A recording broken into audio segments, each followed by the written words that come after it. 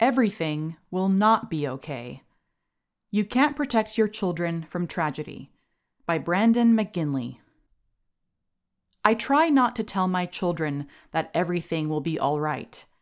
If they are hurt, I tell them that they are okay if they are okay, and that a doctor will fix them up if a doctor needs to fix them up. If they are scared, I tell them that they are safe if they are safe, and that I am here for them and with them no matter what.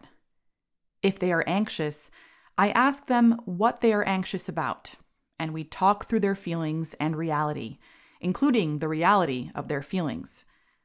But I don't want to get into the habit of saying, everything will be all right, because everything will not always be all right. A friend's boy fell out of a tree. This was a couple of years ago. His skull cracked on an exposed root, and he went still. My family was driving home from visiting relatives out of state.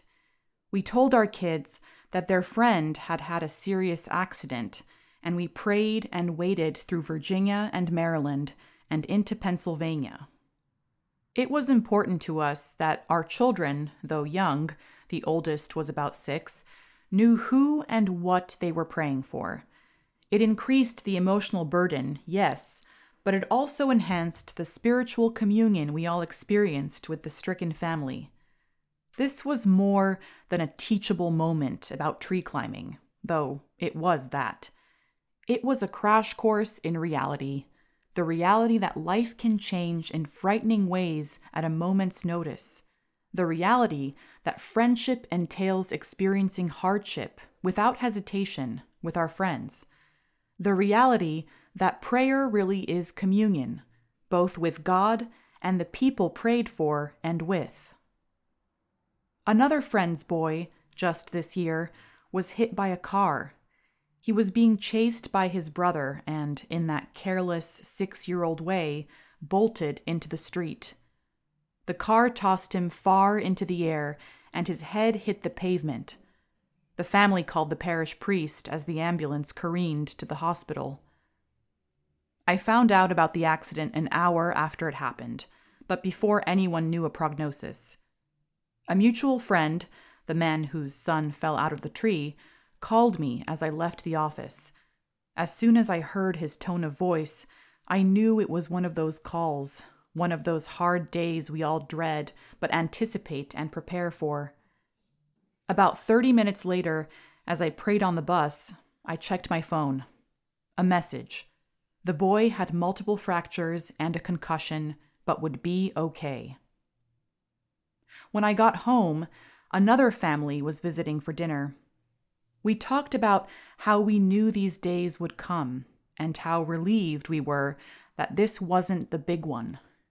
We told the assembled children what had happened. My son, the boy's friend and classmate, took it hardest. In that 6-year-old way, he couldn't understand and express his feelings, but he was lethargic and short-tempered all evening. I knelt down and held him by his little shoulders. Touch is important in these moments, I found, and I told him that it was okay, no, right, to be worried about his friend. I told him that he could pray especially hard for his friend, as the family prayed for him that evening. I told him that the news from the hospital was good, but I did not tell him everything would be all right. Thus far, we have experienced the most serious traumas in our community only vicariously, but we are intentional about bringing those moments with discretion to the entire family. It's part of the communion of community to share the burden of these moments, even with young children. These moments of uncertainty between normalcy and the resolution of a sudden trauma are the little apocalypses that punctuate every life. They look toward the final apocalypse, the complete unveiling of God's plan for his creation. They're unpredictable, they're uncontrollable. We have to be ready. Society is manically anti-apocalyptic these days, driven to avoid or minimize these moments of apocalypse when a more powerful force of control and causation than ourselves makes himself apparent. While Americans continue to valorize economic risk-taking in the form of entrepreneurship, risks that more directly implicate day-to-day autonomy are increasingly stigmatized: injury, illness, pregnancy. This is most clearly true when it comes to children. Challenging creative play outdoors is discouraged. Schools are stupefyingly regimented. Fertility is treated like a threat to control rather than a gift to embrace. It is an indisputable improvement that most people no longer have to suffer the loss of a sibling in childhood. Child mortality, just under 50% of all live births by age 5 in 1800, in 2020 hit 1/7% in the United States. But that blessed improvement has led to an obsessive impulse to shield children completely from the reality of mortality, from suffering, from all the persistent unpleasantness of being human. The high child mortality of earlier years was not some aberrant condition. It was not unnatural. There is no violation of some primordial innocence in experiencing the apocalypse of loss or the suffering of a loved one at a young age. It hurts in every era of human history. It leaves scars. To be sure, it is an evil for children to experience pain in their souls, just as it is for them to experience pain in their bodies. But there are greater evils. The kind of avoidance and sanitization that instills a false security and a false sense of control, both of which are eventually, inevitably, traumatically destroyed. When Margaret, our third child and second daughter, was 3.5 years old, she drove her face into the sharp corner of a windowsill. The wound next to her left eye was deep but smooth, and only required surgical glue at the emergency room. When we went to our pediatrician for a follow-up visit, he said that if a scar formed and remained in 12 months, we could pursue plastic surgery.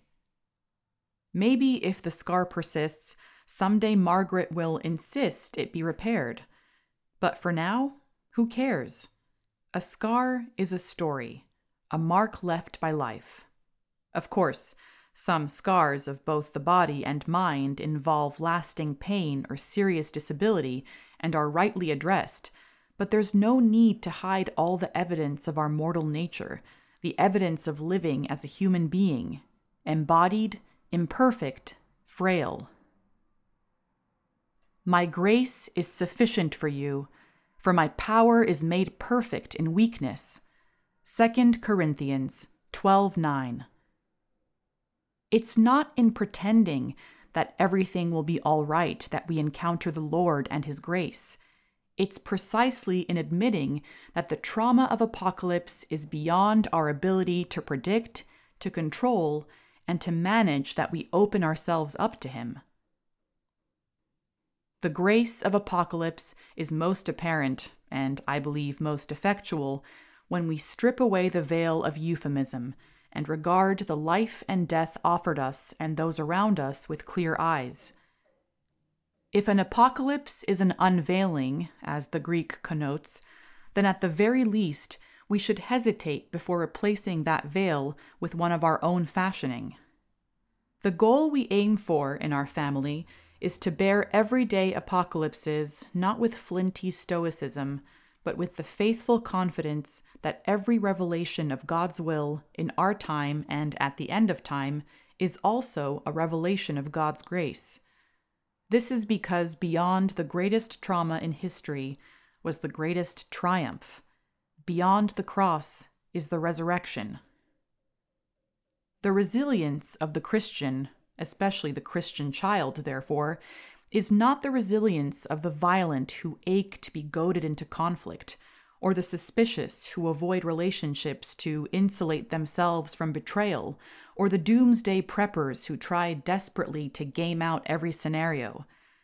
The resilience of the Christian is the knowledge that, in the Lord, everything is always all right, perfectly, serenely, eternally all right, even if here, in the city of man, it rarely is, and is getting worse. The global order built by frail human beings is showing its frailty. The self-reinforcing sinews of liberalism and international markets are, it turns out, no match for sin and madness. Conflict hasn't been and cannot be completely sublimated to the abstract order of ideology and economics. War is back.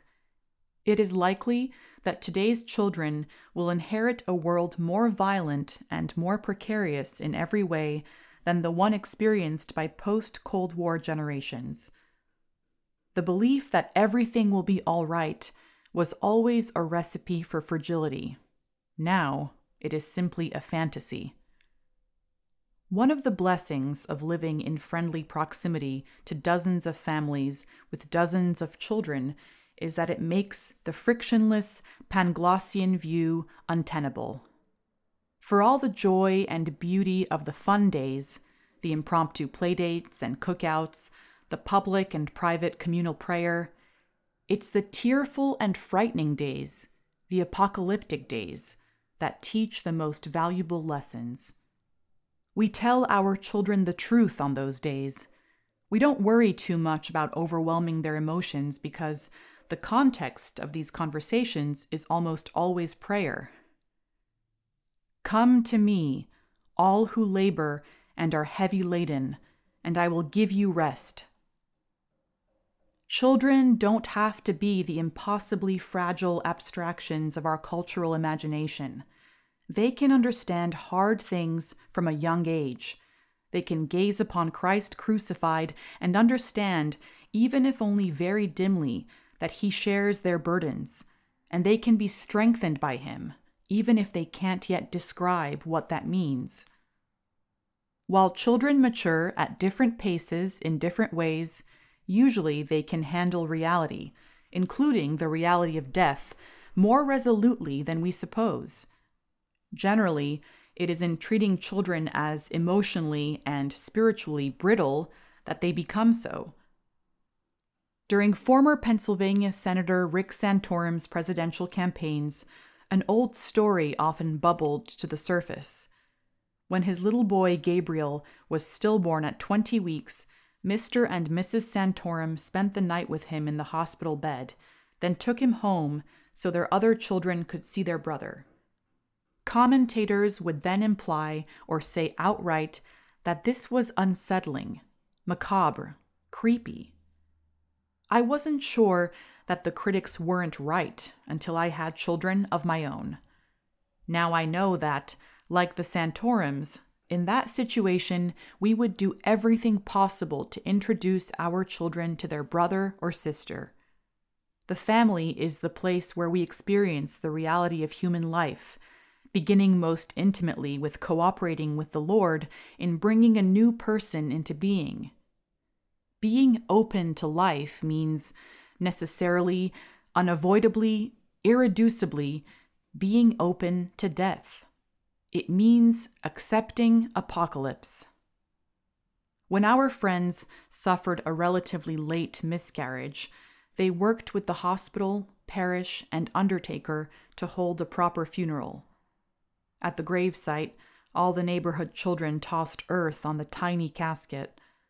The child was, in a sense, their cousin.